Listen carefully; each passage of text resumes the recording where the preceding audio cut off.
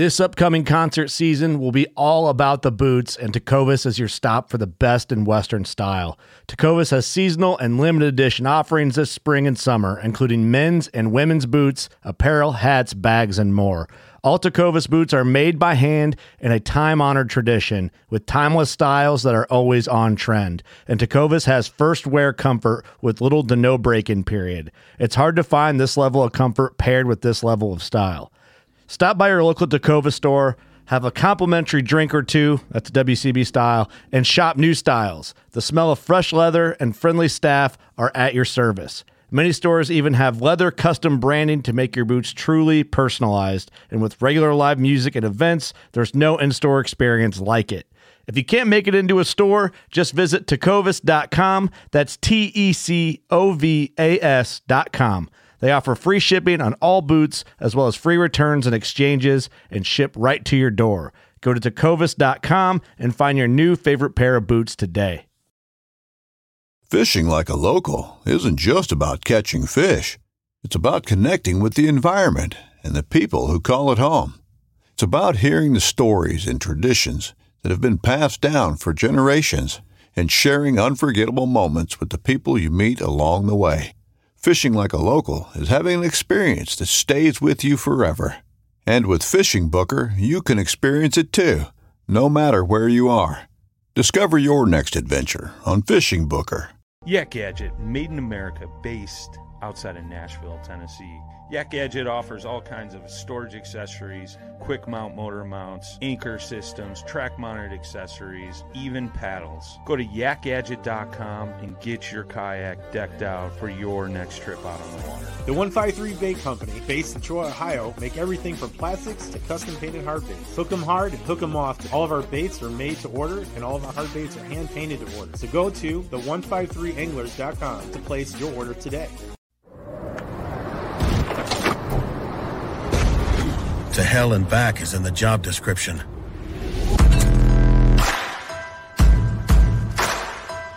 Being roughed up, scuffed up, run over, kicked, thrown, dropped, dunked, and done the unthinkable is a duty we've embraced for more than 40 years. Through superior engineering and constant innovation, only Pelican has conquered the chaos a life of ambition can dish out. And we've done it to empower you. Welcome to The Reel Down on Paddle and Fin with your hosts, Dan Perry and Jimmy Skinner, where we talk about everything tournament kayak fishing. Here we go.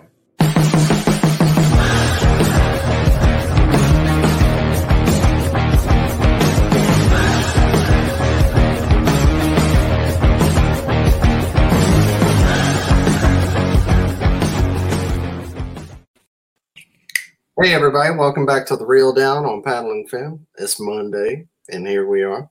What's going on, Jimmy? Not too much, man. What's up? I feel like I hadn't seen you in a while. Yeah, I took last Monday off. You know, had to do some secret Mason stuff. Mason. Our meetings are on Monday nights. I'll do a little plug for Masons, but yeah, ask what we do. But there you go. I didn't mean to. But yeah, every now and then. Our meetings are on Mondays, and I don't go because of this. So it's kind of every now and then I have to go. Have to show face. Yeah, I got to get the secrets. Yeah. If you don't, we're going to see you in the middle of a live one day, and somebody's just going to like snatch you off the screen. And dum. I get like It'd be hilarious. It'd be bad, but it'd be hilarious. Yeah. So what's up with you, man? You fishing any? No, not a whole lot. We actually went to I know you had your Bass Nation Kayak Series, your tournament on Pickwick this weekend, and we went up there just to a family trip and went up camping. And I was going to take my kid, you know, and my wife to go to the waterfall at Cooper Hollow. Mm-hmm. We were going to paddle up there and go see that. You know, there was some bunch of smallmouth in that region, and because he had never caught smallmouth, usually not very big. But yeah, there's usually you can usually catch a couple small ones. I'm not trying to give everybody a spot for the tournament, for the tournaments coming up this year. Don't go to Cooper Hollow because you're not going to catch anything for a tournament. But yeah, there's usually a few in that region. Yeah. So, yeah. Now I feel bad. I said something. I know somebody's going to be like, "Ooh, I heard Cooper Hollow's the deal. They got a waterfall. Got the donkeys in there." Yeah, it'd be full up in the summer. It's going to be full up with pontoons. and you are not going to want to go to Cooper Hollow. Yeah. But it rained, so it was, it would have been nice to go to. Yeah, I checked the forecast, tournament director. We did too. No rain. Got on the water, no rain. My phone went off at like 8:38 in the morning. It said, a light rain will set in 5 minutes or whatever. And I was like, it won't be long. 2 hours later, we were soaked. I didn't take any rain gear with me. And it was like just cool enough to where you started to get cold. Like my buddy was swimming, he froze. But like, the wind would blow a little bit and you'd like have to like put your feet in the water to warm up and stuff like that. It sucked. I was upset. And then the fishing was meh where we were. I mean, it didn't take too much to win our little event. And honestly, I don't even know where those guys were at. So I was surprised here. I wrote it down, but it was 82 3/4. Randall Wallace won. He's a hammer, one of those dugout guys. But I was really surprised it only took that much. I wish I was signed up for it. One thing I do know is that the fish were bunched up, apparently. Something that we kind of caught all of our fish, and like when you'd find one, you'd find 10. And then he said the same thing. He said that they covered 12 miles, but he caught all of his fish in like 150-yard stretch. Yeah. And the guy that was with him is the guy that got second place, and he only missed him by 1/4 of an inch. He tracked him down and almost made it happen. It should have been great. It went from the running joke in the States. Randall was a runner-up Randall for so long. He was always second, could never break out. And now you can't beat him. It's kind of annoying. So, love you, Randall. I'm sure probably a lot of them were caught earlier. Shad spawn too. Yeah, there you go. All right, but while we're here tonight, we have the winners from the Natural State Kayak Anglers. They were on Table Rock. I know, yeah, Table Rock. There you go. They're a Table Rock Throwdown. Ace of Blades. I saw that. I was like, it's a cool company. Y'all have sponsoring you. Ace of Blades. That's pretty rad. But it just sounds badass. But here we go. So we have three first, second, and third place. We have Dwayne Beatty, Justin Brewer, and Michael Burgess. In no particular order. Ooh. Yeah, Michael got second, Justin got third. All right. So I think I did that right. Welcome to the show, guys. Thanks. Yep, thanks for having us on. Yeah, I appreciate y'all. And I know, Dwayne, you said you've been on Paddle and Fin before, but we'll go ahead and do introductions. We'll start with you, Dwayne. Just tell everybody who you are, how you got into kayak fishing, and what you do whenever you're not fishing, I guess. Well, fishing's everything. So my name's Dwayne Beatty, and I've been kayak fishing since 2015, and I've been fishing my whole life. So it just kind of transfers. I work for a Catch company that makes the bump boards, that. I do custom painting lures for skirmish baits and a few other places, and some social media and things like that. Cool. And you are totally fishing all the time. There is no outside of fishing stuff then. That's your Not really. I mean, everything I do is fish related at least. Well, it's good that you got the fine balance, it sounds like, because a lot of the people I talked to that wanted to get in the industry outside of, like, I want to work in fishing. Once that happens, they don't get time to fish. So you're definitely that's definitely a problem. Yeah. The better you do, the more that gets to be a problem for sure. Mm-hmm. Cool. Justin, how about you, man? I see that Natural State Kayak Anglers 2020 Angler of the Year there. So yeah, that was kind of something I've been fishing hard for since I started. I think I started in 2016, I believe. Back before Tourney X and all that stuff, back whenever it was turn your phone in and they had to go through all the pictures. The judges had to go through all the pictures off your phone. That was last year here. We just got on board. I'm not kidding. It's so sad. Yeah. Well, you guys will enjoy Tourney X. Are you guys using Tourney X up there? Yeah. Oh, yeah. Yeah. So it makes things a lot easier, a lot smoother and quicker, especially at the weigh-ins. But yeah, I started in 2016 and been trying to get the Angler of the Year title is kind of my main goal, and I was barely squeaked by Dwayne come the Classic. I think I pulled it out by 2 points, but I was able to get it, and that's something I'll be pretty proud of moving forward. But watch out, he's got to jump on you this year. Yeah, I know. I missed the first one because I went down to Lake Fork to fish the Bass Nation tournament down there, and the first tournament I had to fish was the MLF style, and that's never. Last year I did all right in it, but that's never been my forte, and this year wasn't any different. Didn't do no good, so I'm having to play catch up the rest of the year. Can't have too many more slip ups. Gotcha. And what do you do whenever you're not fishing? I'm just an electrical supply salesman. Okay. Cool. 7 to 4 job, and get off weekends and spend afternoons and weekends fishing most I can. I'm trying to find your end of that, man. I'm an electrician, and I'm jealous of the guys at the supply house. They just look so chill all the time.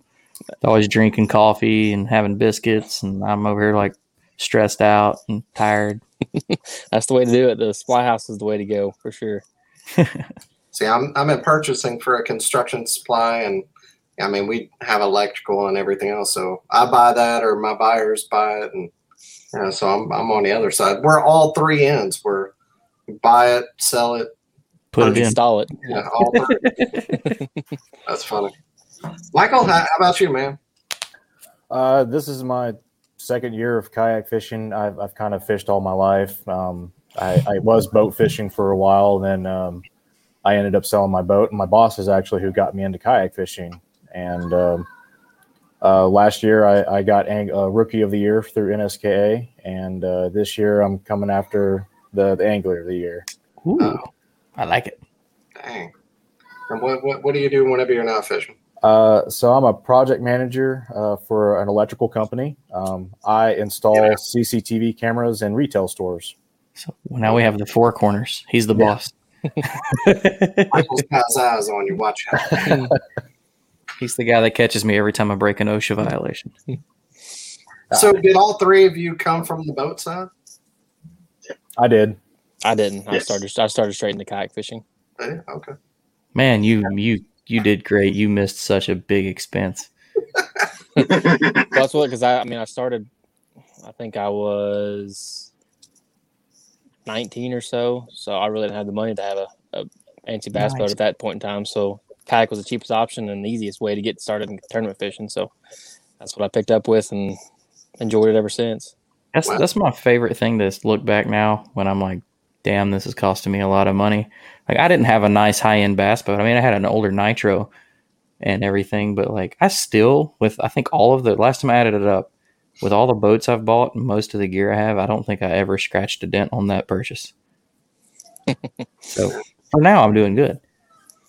Well, you're definitely a quick study to win Angler of the Year and such a big club, and to have not fish like me. Oh, we lost him. In college and boats and everything for so long. Yeah, that. Oh, am I back? You're back. You're back. Okay, yeah. But I fished on the boat side for so long that it, to be Angler of the Year that quick from, having not bass fish that much, that's awesome, man. Well, not Angler of the Year, but Rookie of the Year. Rookie of the Year. There you go. Well, Justin too. I mean, he hasn't been bass fishing that long, I guess. Yeah. Some people just have it, man. It kind of blows my mind. Naturals. Yeah. It's still sometimes that you don't get the amount of experience and practice as you can get in a bass boat with running different areas and trying to figure out a pattern. In a kayak, you're kind of limited to, just a couple pockets here and there. So it kind of limits you on how expansive you can learn in a short time period. But I guess you learn to do better map study and pick areas apart when you're there, because you're stuck. I mean, you're not going far. I mean, Dwayne goes miles a day according to what he posts. I'm like, man, that he just goes. I try to pick everything I can apart and preserve some energy. Yeah, especially if you're not one of these motorized guys. I'm guilty. First, it teaches you how to really just break down what you pick. I mean, you can do so much map study, but it still comes down to, all right, this is what I picked. This is what I got to make work. Yep. And then it is cool. Like I went from like paddling to pedaling, and you're like, okay, I can go a little further, and then pedal into a motor. You're like, it's like I can go 12 miles, and that feels like the whole lake now. So it's, 12 miles is a lot. That's a lot of water, really. I mean, you think about it in a kayak for sure to be covering. I think 12 is the most I've ever done. I hear like Cody Milton and some of these guys. I mean, Dan did a huge one on Logan Martin last year. When I hear some of these guys get into the high teens and 20s, I'm just like, how'd you have time to actually cast? And you can get a line in the water? Yeah, you trolling. That's what you're doing. You trolling. Always, like, I am the worst at getting too far away. I am not in the best shape in the world, but for some reason I'm able to just pedal my ass off, and I just pedal all day, and I will get a long way. Like in our last tournament on Logan Martin this year for Iron City, I don't even know how far I went. I got 7th. I did okay, but man, by the end of it, I was dead. Dude, you'll be amazed at what your legs can do, man. Like I'm not a runner, but like if you take me hiking, like I won't stop, man. I'll just I like going up the mountains and climbing rocks, and it's just like it doesn't wear me out. And then I go try to like run a mile around the block. I'm like dying. Like, what the hell? I don't understand this. Yeah, I don't either. Cool. So whoever wants to, just kind of, for anybody that hasn't been to Table Rock before, anybody want to kind of give us a layout of that lake? I'm the only one that's never been there. I know Jimmy has before. No, I haven't been there. Oh, you hadn't? Okay. Mm-mm. I've only been there like 3 times. Yeah. Okay. Yeah, I've only been there a few times, but it's a high reservoir lake. I mean, you're looking at a lot of rocks and no vegetation whatsoever. And that's majority of the lakes that we have here in this region is just all high reservoir. You got a lot of coves, and it's nothing but rock or your clay and mud shell, stuff. So does it do with it having a good combination of that? It's not ultra clear, Is it usually have like a good stain to it, or is it a clear lake? The dam is super clear. Dam's super clear. Yep. Mm-hmm. And then your riverside's usually got your stain. I know where I'll be going when I go there. Yeah, we had kind of a unique situation here because we had just gotten that big rain and it came up 4 feet, and we were only allowed to fish from Shell Knob to Beaver Dam and down the Kings River. And the Kings River was absolutely muddy. And then the other side had cleared up quite a bit. I mean, I would call it clear.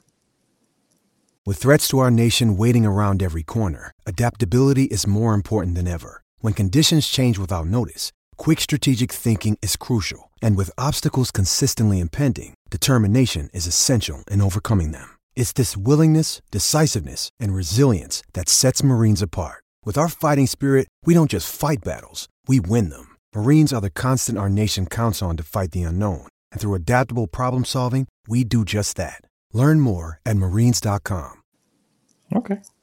So I know that they have all 3 species. How do you know which one to target? I guess that's... you don't target spots. Oh, okay. Okay. Yeah, the spots here are not like, on the Coosa River or anything. They're you get like, if you catch a 15, 16-inch spot, you got a really good one. Gotcha. So smallmouth, largemouth, is it just depend on the area or whatever's biting? We target what, I guess? We don't really target smallmouth unless like on some of these lakes like Beaver or Table Rock, if we weren't allowed to go to the dam. But if you went up by the dam, I guess you could specifically target smallmouth. But basically, we just bass fish, and whichever species you catch, you catch. Mm-hmm. Yeah. Because they're kind of mixed in, The majority of our fish are largemouth, though.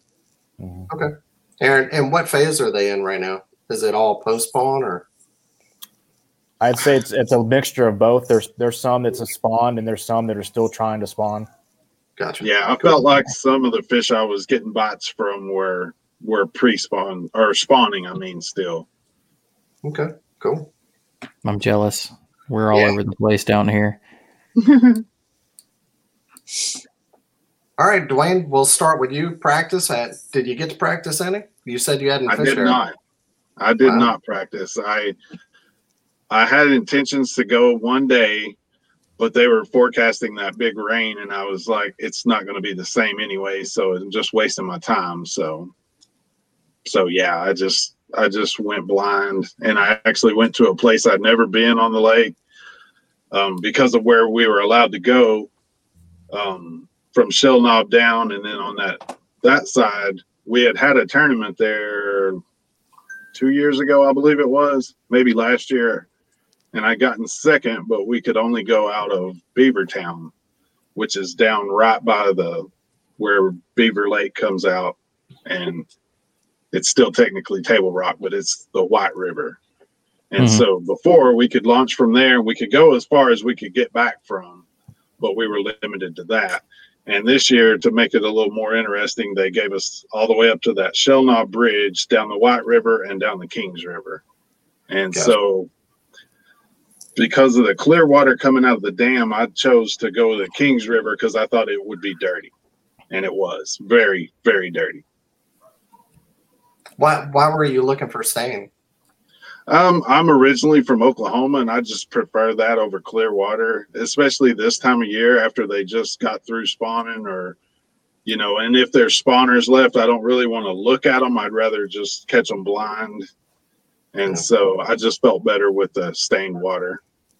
If you paint crankbaits, are you a big crankbaiter? I figured dirty water, cranking.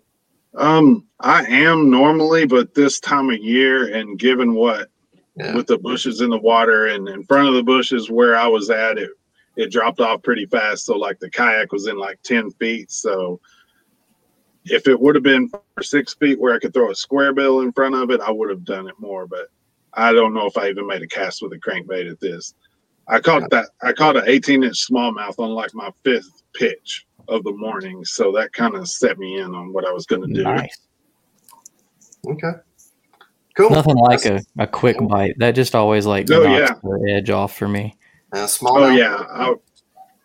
It was an 18-inch smallmouth, and I had pitched in a bush, but I'd already worked it out of the bush, and it was in front of it.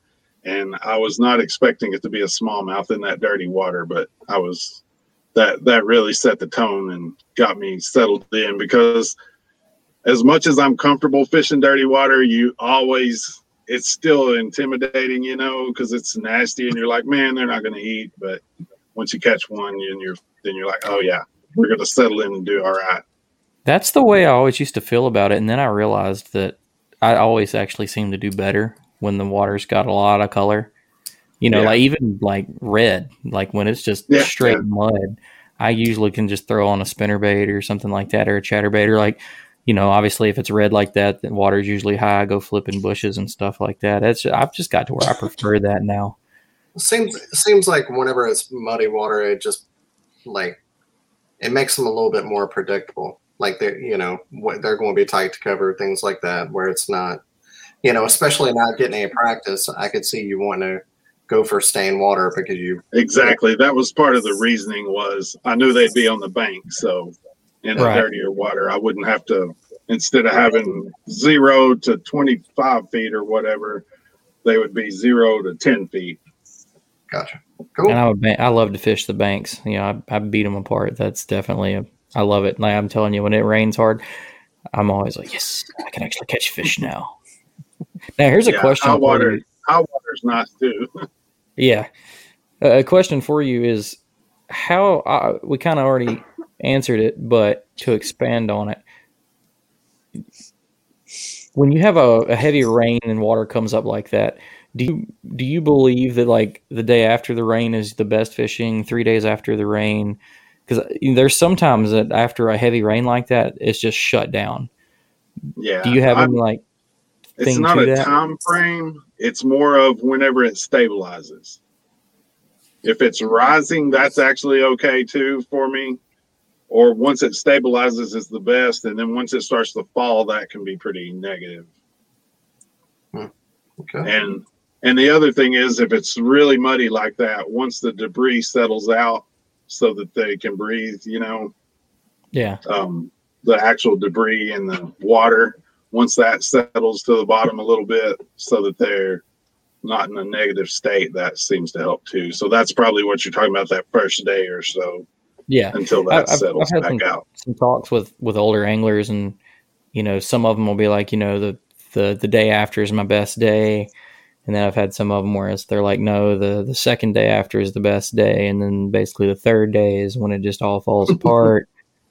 But that you had a lot more information with it than they gave me. This was just old men sitting around a tackle shop. Yeah, no, I don't have any specific time frame. It's just once that stuff settles out, and then I like rising better than falling.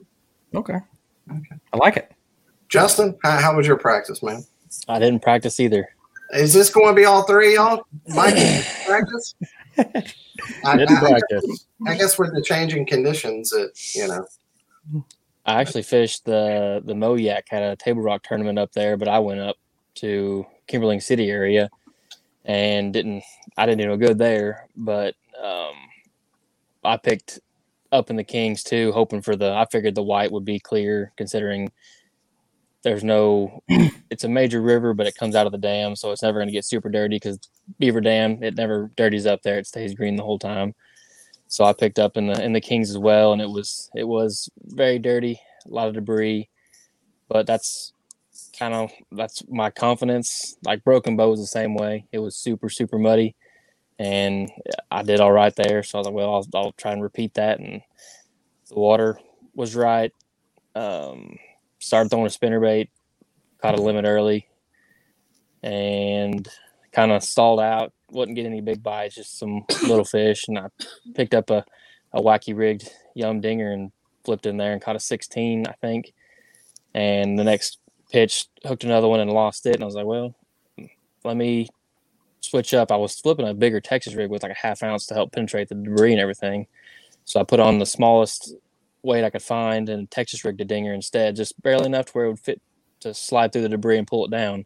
And I think I culled every fish and had 80 inches in one pocket, and then just ran the other 4 pockets I had playing to fish, and was able to pick them apart and pretty much guess every spot a fish was going to be sitting on. That's how predictable they were for me anyways.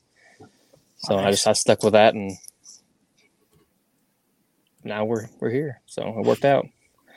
I need this kind of luck, man. I just don't all the cards can play out for me, and I'll get to the water and something will still happen. It won't work. Well, it's been a while since I've had just a good solid day of like actually knowing, being able to predict, have a solid pattern to catch fish and not just be trash fishing, throwing everything I could think of to put together 5 fish. So it was nice to actually catch quite a few fish and decent fish at that. I think all mine were males, because every time even the 18.5, I think was a male, because you catch them and get them in the boat and be squeezing them and they just be peeing that whatever those males do. So I could never find no big females. I don't know kind of what stage they were in, but they're good solid males I was catching, I believe. I wonder if the females were still held off. They may have been. It's hard to fish unless you just fish it real slow, but you're not really fishing anything. You're just kind of fishing maybe the old bank line. And I was catching fish up shallow, and I'd rather be flipping those bushes and doing that. That's probably the funnest way to catch fish. Some of the guys that are so good in our sport do that time of year is, instead of focusing on, spawning fish, and, they can put their head down and go fish for the staging and pre-spawners and stuff. I cannot. Like, if there's a chance, like it's in the spring, it's terrible. If I get wind that there's a chance I can flip on spawning fish, or the first stage of spawners, and I'm going and doing that, mm-hmm. and it'll lose me that tournament probably every time, but it's so much more fun to me. That's kind of what I've been. Ever since Broken Bow, I haven't done very well. I fished Fall in a tournament, fished Table Rock in a tournament, and not had any luck. And in my mind, I was still trying to fish how Broken Bow fish, and it wasn't that way. They weren't pulling up. The water wasn't right. I was threw off all year, and I think finally it's getting about right to where I like it. So I think that's kind of, I fished Lake Fork, and everybody knows how they were at Lake Fork, and then I turned around and went to Del Hollow in Tennessee. It was the same thing there. So that's been like stuck in my head, and I can't like shut that switch off. So I completely understand. Yep. So, I may fish they're having a tournament over here on Uchi this coming weekend. I may go fish that, hoping it fishes the same. And then we have our next tournament on Beaver Lake South the following weekend. So hopefully those fish will kind of be doing somewhat the same thing. But you never know. It's Beaver Lake too. They could be doing something completely different. Yeah. I guess just depends if the water is fluctuating. Yeah, I don't know. I think they're releasing.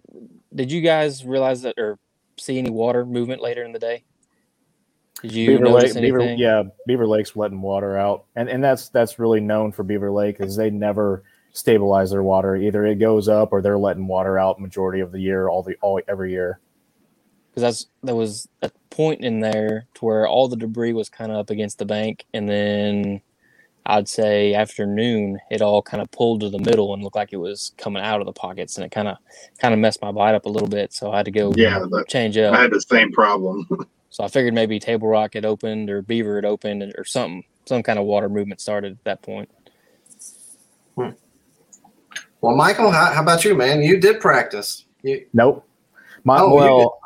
I will say, I mean, if you count fishing the Moayak Table Rock tournament a couple of weeks ago as practice, then I did that too. I ended up 10th place in that tournament, and I caught my PB kayak fish that tournament. It was 20 3/4. Nice. Congrats, man. That girl was definitely a pre-spawner. She was fat, but this one. I didn't practice. I didn't really have a game plan. So I decided to kind of just go back to the same area that I fished in the Moayak tournament. And the pattern was completely different.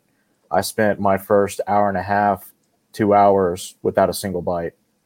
And then my first keeper was 10 3/4. And I caught like 2 or 3 on a jig. And that's what I caught everything on my Moayak tournament 2 weeks ago.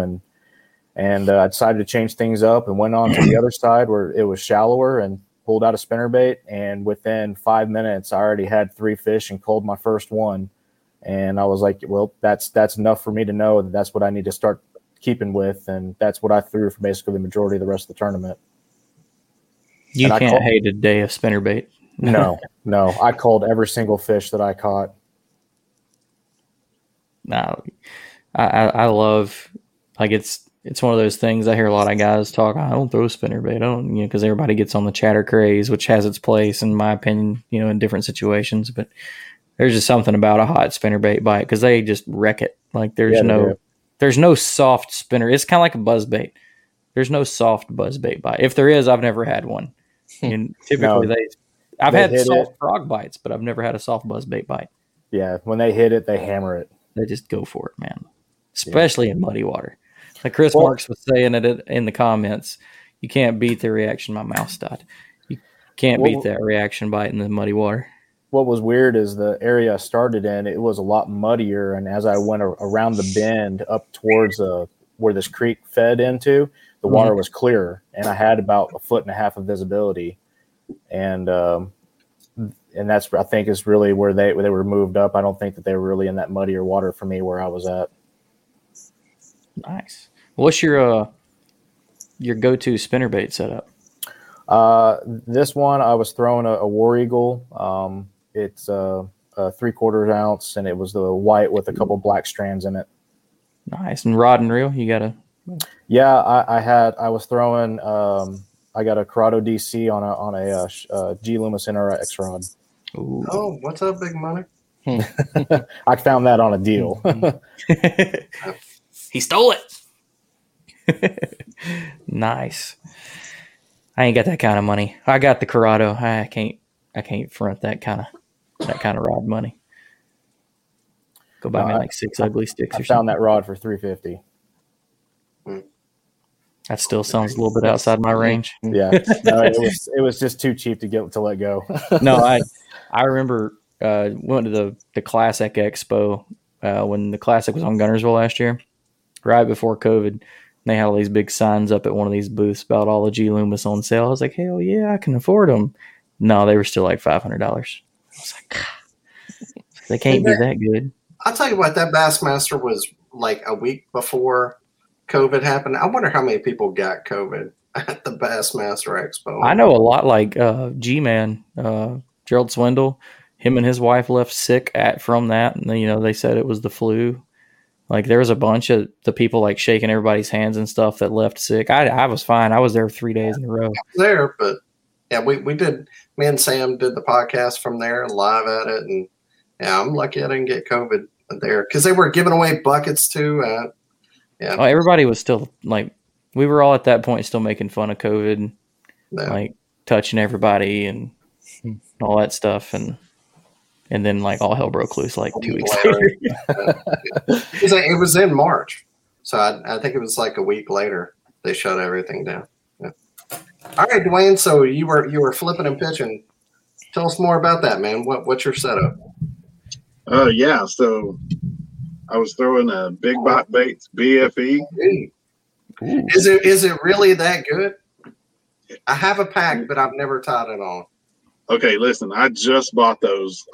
This is the first place I've ever pitched it, so I'm pretty sold on it now. But I literally, that was, 5 pitches in, I caught that 18-inch smallmouth. So, and then I won this tournament on it. So, I watched all the videos on it being made, and I mean, it had me sold on it. And I probably have more in one pack. I'm sure I got a few.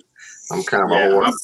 I'm going to get some 25 or 100 packs now. So, but yeah. I was throwing that with a Trocar TK130 4-aught hook and a 3/8 ounce tungsten weight. That was the only fish that I caught in a bush or near a bush. Well, I say that. That's the only fish in my final 5 that was out of a bush or near a bush. The rest of them, like Justin mentioned, I found the same thing about those mats of debris. It's just like wood chips, basically.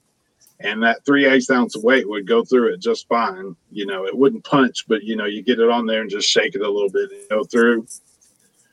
And the first one of those I found, I caught a fish that was, I don't know, it wasn't one of my 18s. I think I called it later, but I caught a 16 something. And then I measured him, took his picture, let it go. Pitched right back in the same spot and caught another one, almost exactly like it. And so now I've got 3. And since there was 2 in there, I'm like, that might be a thing. So I better go look for some more. So I pitched a few more bushes and didn't get bit. I'd already fished, another 100 yards without a bite in the bush other than that, the smallmouth. But that was kind of a fluke. I think that was probably a point. He was on a point with wind blowing on it. I think he was just up there. So the rest of these bushes didn't seem to be the deal. So I started going faster and just looking for these debris mats. And then the next one I found, I pitched up there and I caught one of my better fish on it. And just around the corner from that was the back of a tiny little pocket, and the whole back of it was debris. And so I just pulled the kayak up in there and just picked it apart for a while. And I kept seeing little swirls that were like making little holes in the debris mat, just like it would just open up with a little 6-inch hole. And I kept watching it. And then I figured out what it was. It was a shad spawn under those. They were literally spawning and on that. That's why they were in that so well. Oh, so after that, that's just what I stuck with the rest of the day, was just pitching those. And so they were spawning on the floating mats. Yeah, that wood, they were putting their eggs on that wood. So the bass were under there eating them. There you go. Well, that's awesome.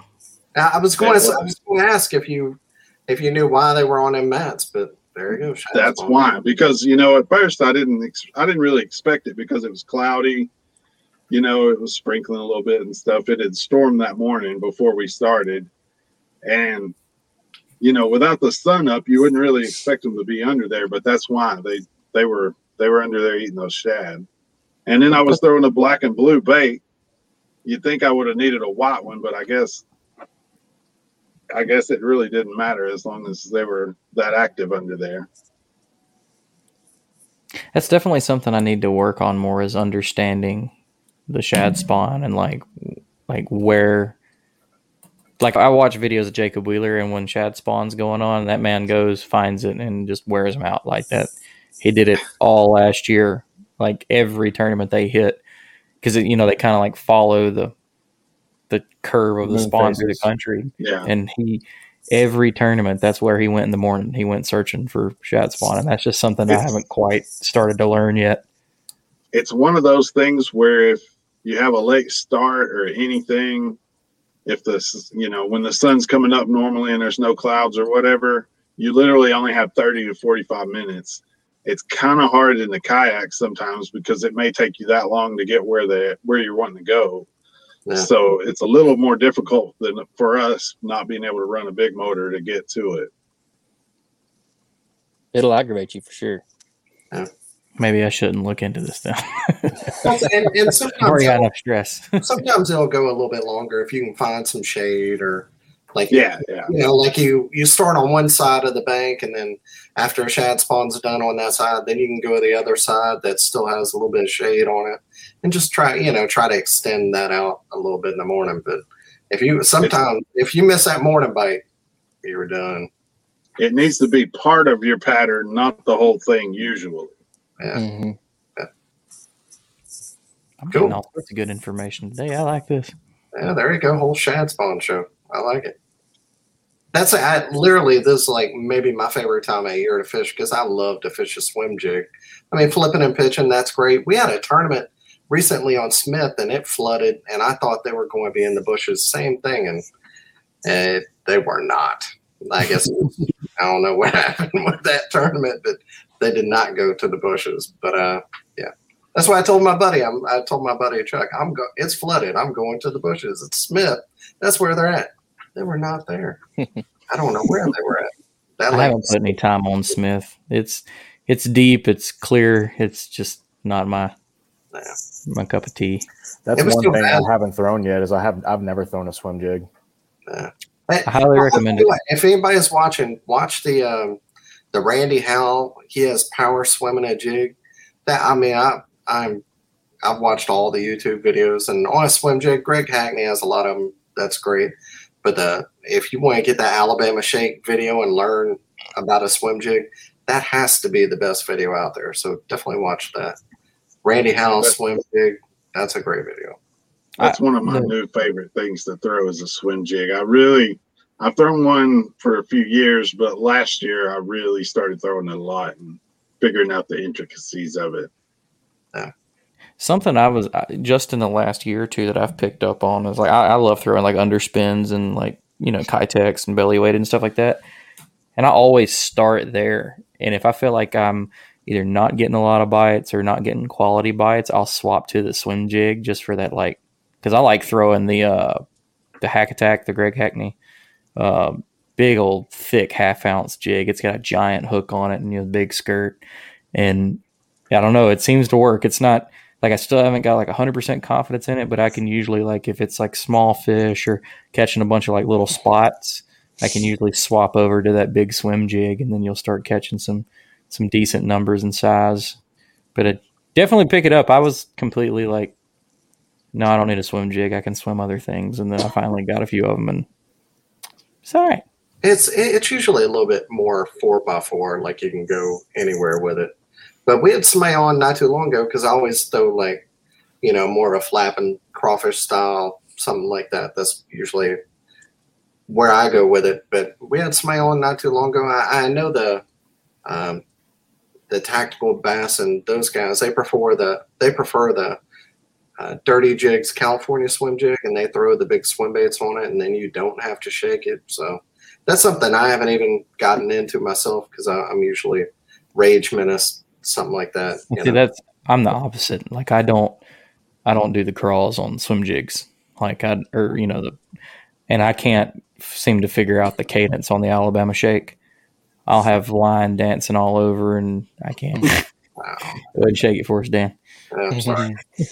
I'm getting too old to shake that thing all the way back. I just shake it when I get close to an object or something.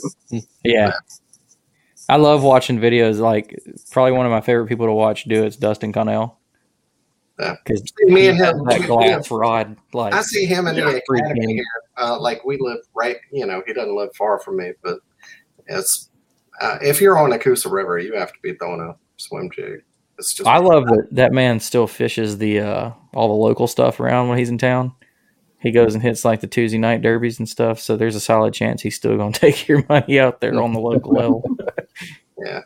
But also another one, a lot of people don't throw a toad on there too. That's if you're trying to keep it way, way up, that's kind of a Coosa River deal here. If you're fishing around mats and things like that, and you really want to keep it high in the water column, like instead of just throwing a lighter one, like a quarter or something, even I guess you can go lighter than that. I don't throw anything lighter, but put a toad on the back. That works too. I can't remember who it was we had on that was, I can't remember where they were, but I think you do it too. He was talking about you can actually take the small swim jigs and throw them on the pads and then just pop them off the pad and let them just dead drop. And sometimes that gets one heck of a bite too. It's so versatile. Yeah, that's great, back, but we'll move on. All right, Justin, man. So you were saying you were catching them. How were you catching them again? I pretty much the same way Dwayne was. I was using a smaller weight than a 3/8. I think I was using a 3/16 ounce, actually, as light as I could possibly go. And but with a Cinco, so it was a little. Yeah, it was a Texas rigged Yum Dinger, black and blue. But yeah, whenever I caught that one on the wacky, I fit because like I said, I was fishing a creature bait on a Texas rig, but with a 1/2 ounce, trying to penetrate the stuff, and I got maybe 2 bites, and I made one pitch with that wacky worm. I was like, okay, maybe they want something falling a little bit slower, so I got a rod, rigged it up, and I think 2 pitches in, I caught one, and then later on I caught another one. So I was like, okay, it must be the deal. So I just kept that in my hand the rest of the day. Well, I say that I tried to throw a spinnerbait when the wind picked up, but spinnerbait wasn't working. So maybe if I would have thrown a creature bait, something a little bit more bulkier, I may have got some bigger bites, but that one was working. So I was like, well, I'll stick with it. Maybe I can get lucky and come across one big one, but the big ones avoided me. So still beat a lot of people. Still fun. I figured going to the weigh-in, I was like, well, 85.5. I bet you maybe I squeak in the top 10, 7th or 8th. But that was 85, 85, or 85.5, 85.5, 85, 84 something. I mean, it was right there close. Yeah, y'all were. Yeah, it was all, so I got the numbers right here. Dwayne was 89 3/4. Michael, you were right on him with 88 1/4. Then a little bit of a gap between you and Justin. And then, like Justin said, I mean, it stayed tight all the way down through 8th place. And then I mean, heck, even once you get past 8th place, they were all right on each other. After the Moyak, I thought there was going to be at least 3 people hit 90. So I wasn't even sure I was going to be in the top 5. That's crazy. Somebody's asking, whenever you were flipping the mats, were you flipping with braid or straight fluoro? I probably went a lot lighter than I should have. I had a jig and my bigger Texas rig on my 20 and 17 pound fluorocarbon. All I had left was 15 pound. So I tied it on that, and I was just hitting them with 15 pound. And I didn't have a problem. Never broke off. Made sure I retied, felt my line. But those fish, you could feel them rubbing the bushes, rubbing the logs, and that line held up. I pinned my 18.5, the biggest fish I caught. She was behind a bush. My kayak wouldn't stop. The wind was blowing me out. And I hooked her. She took off, and I had to pin her up against the tree with her mouth hanging halfway out of the water as I'm getting my paddle, trying to paddle myself backwards, get my net, and just all I can do to get her under the net. And then I just broke my line to pull her to me and make sure she didn't get off. But it's tough to flip with too big a. I mean, if you're throwing a Cinco or a Dinger, you can't throw it on like 20. It's tough to do anyways, unless you have like a 6-inch or something. But it was just a 5-inch, so I mean, 15 pound worked fine for me. I don't know about you, Dwayne. I went the other way. I was throwing 65 pound braid with a 20 pound leader. So yeah, mine. And I had to replace when I'm pitching braid to leader for that, I use like a 16 or 18 inch leader. and I had to tie a new one like 3 or 4 times because I'd find a bad nick in it. So that stuff was pretty bad, but I'm sure you had to retie too some with that smaller line, I'm sure. I retied just to make sure. I didn't want to. I didn't want to break. Just there's been that one big fish. I'd try to set the hook and snap her off. Yeah. I didn't want that to happen, so I always probably about after every fish catch that I culled, I would retie just to make sure. And what's y'all's fluoro of choice? That was the Sunline Abrazex is what I was using. I think I was using P-Line. What is theirs called? The Tactical Fluorocarbon. Yeah.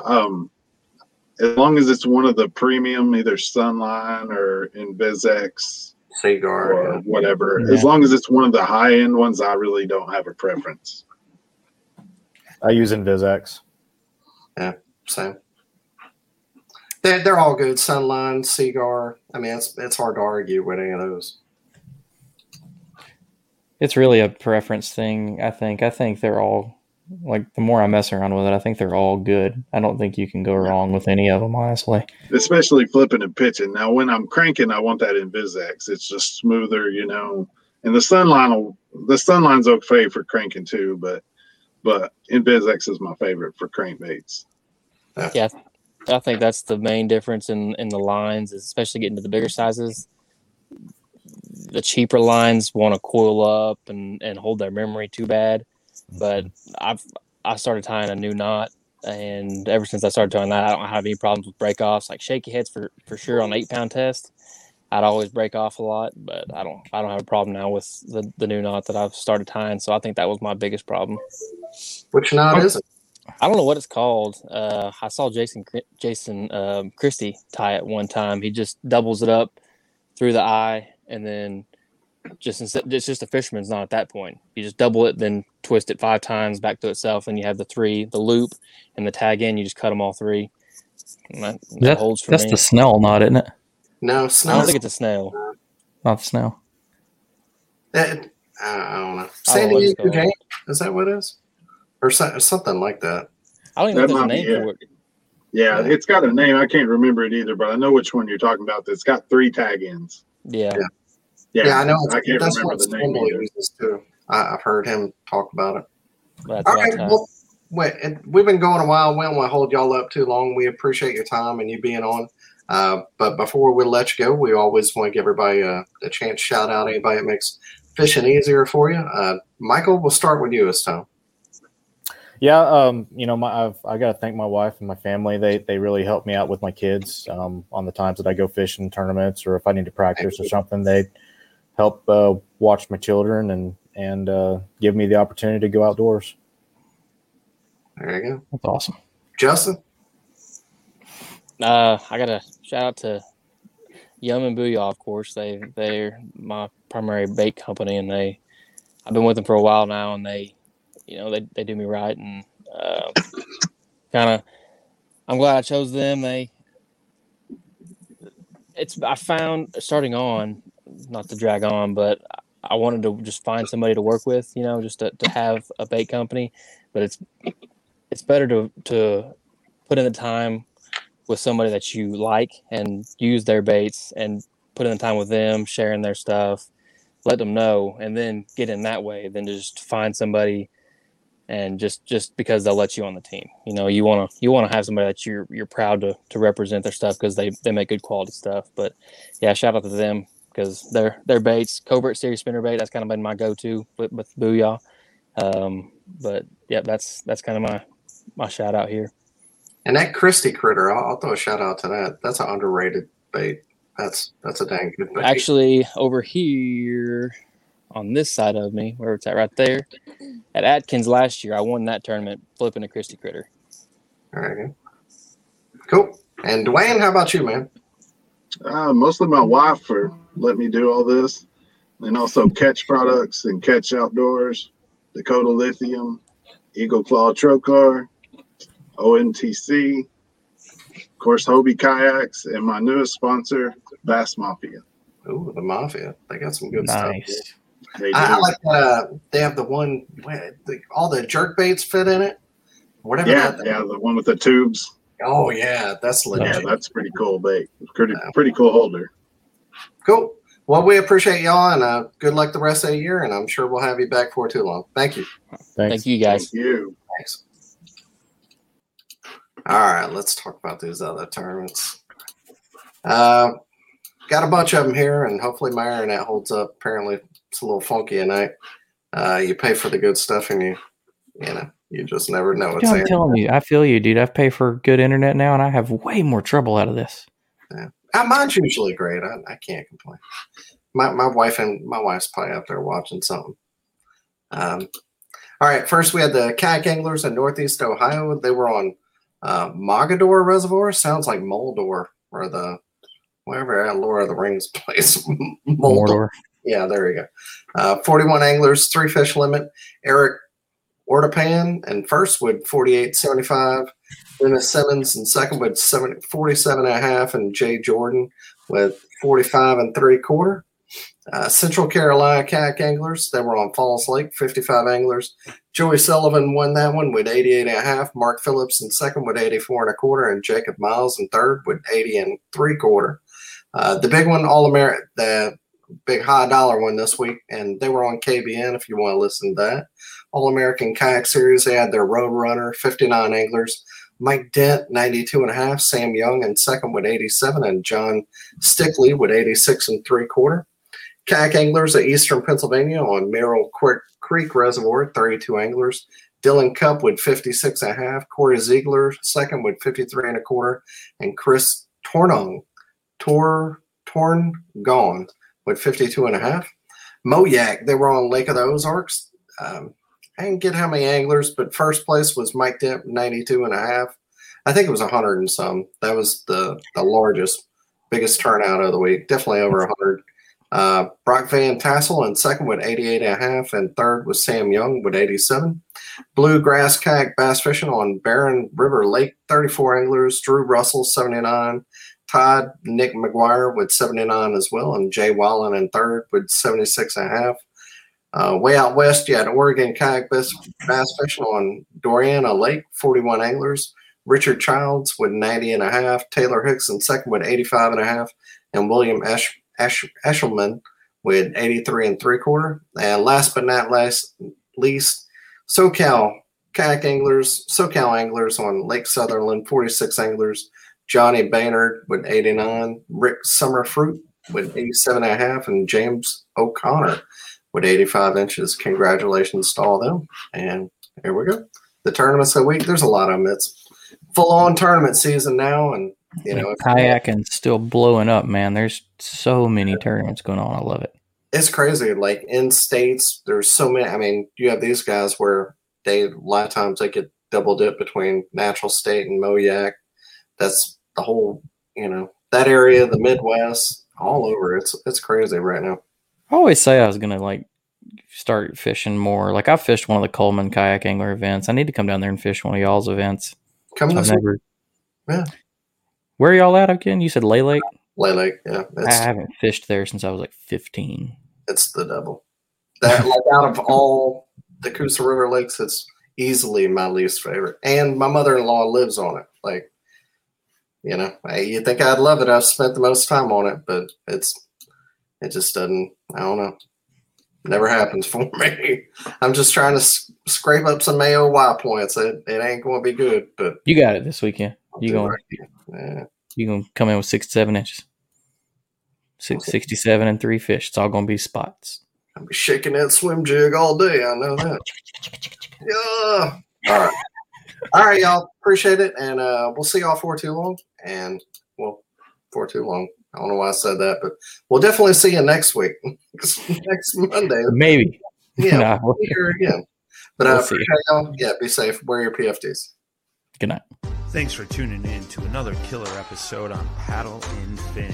Don't forget to go check out our website at paddle_and_fin.com. Don't forget to check out the YouTube channel at Paddle and Fin. If you got a question, comment, want to hear from a future guest on a future episode, feel free to email us at paddle_and_fin@gmail.com. Don't forget to follow us on social media at Paddle and Fin on Facebook and Instagram. Shout out to our show supporters, Angler. The Angler button and app just makes for a better time on the water and creates a virtual logbook for every fishing outing out on the water. Shout out to Rocktown Adventures, located in northern Illinois, for all your kayaking, camping, and hiking needs. Shout out to Jigmasters Jigs. When in doubt, get the jig out. Go to jigmasters.com.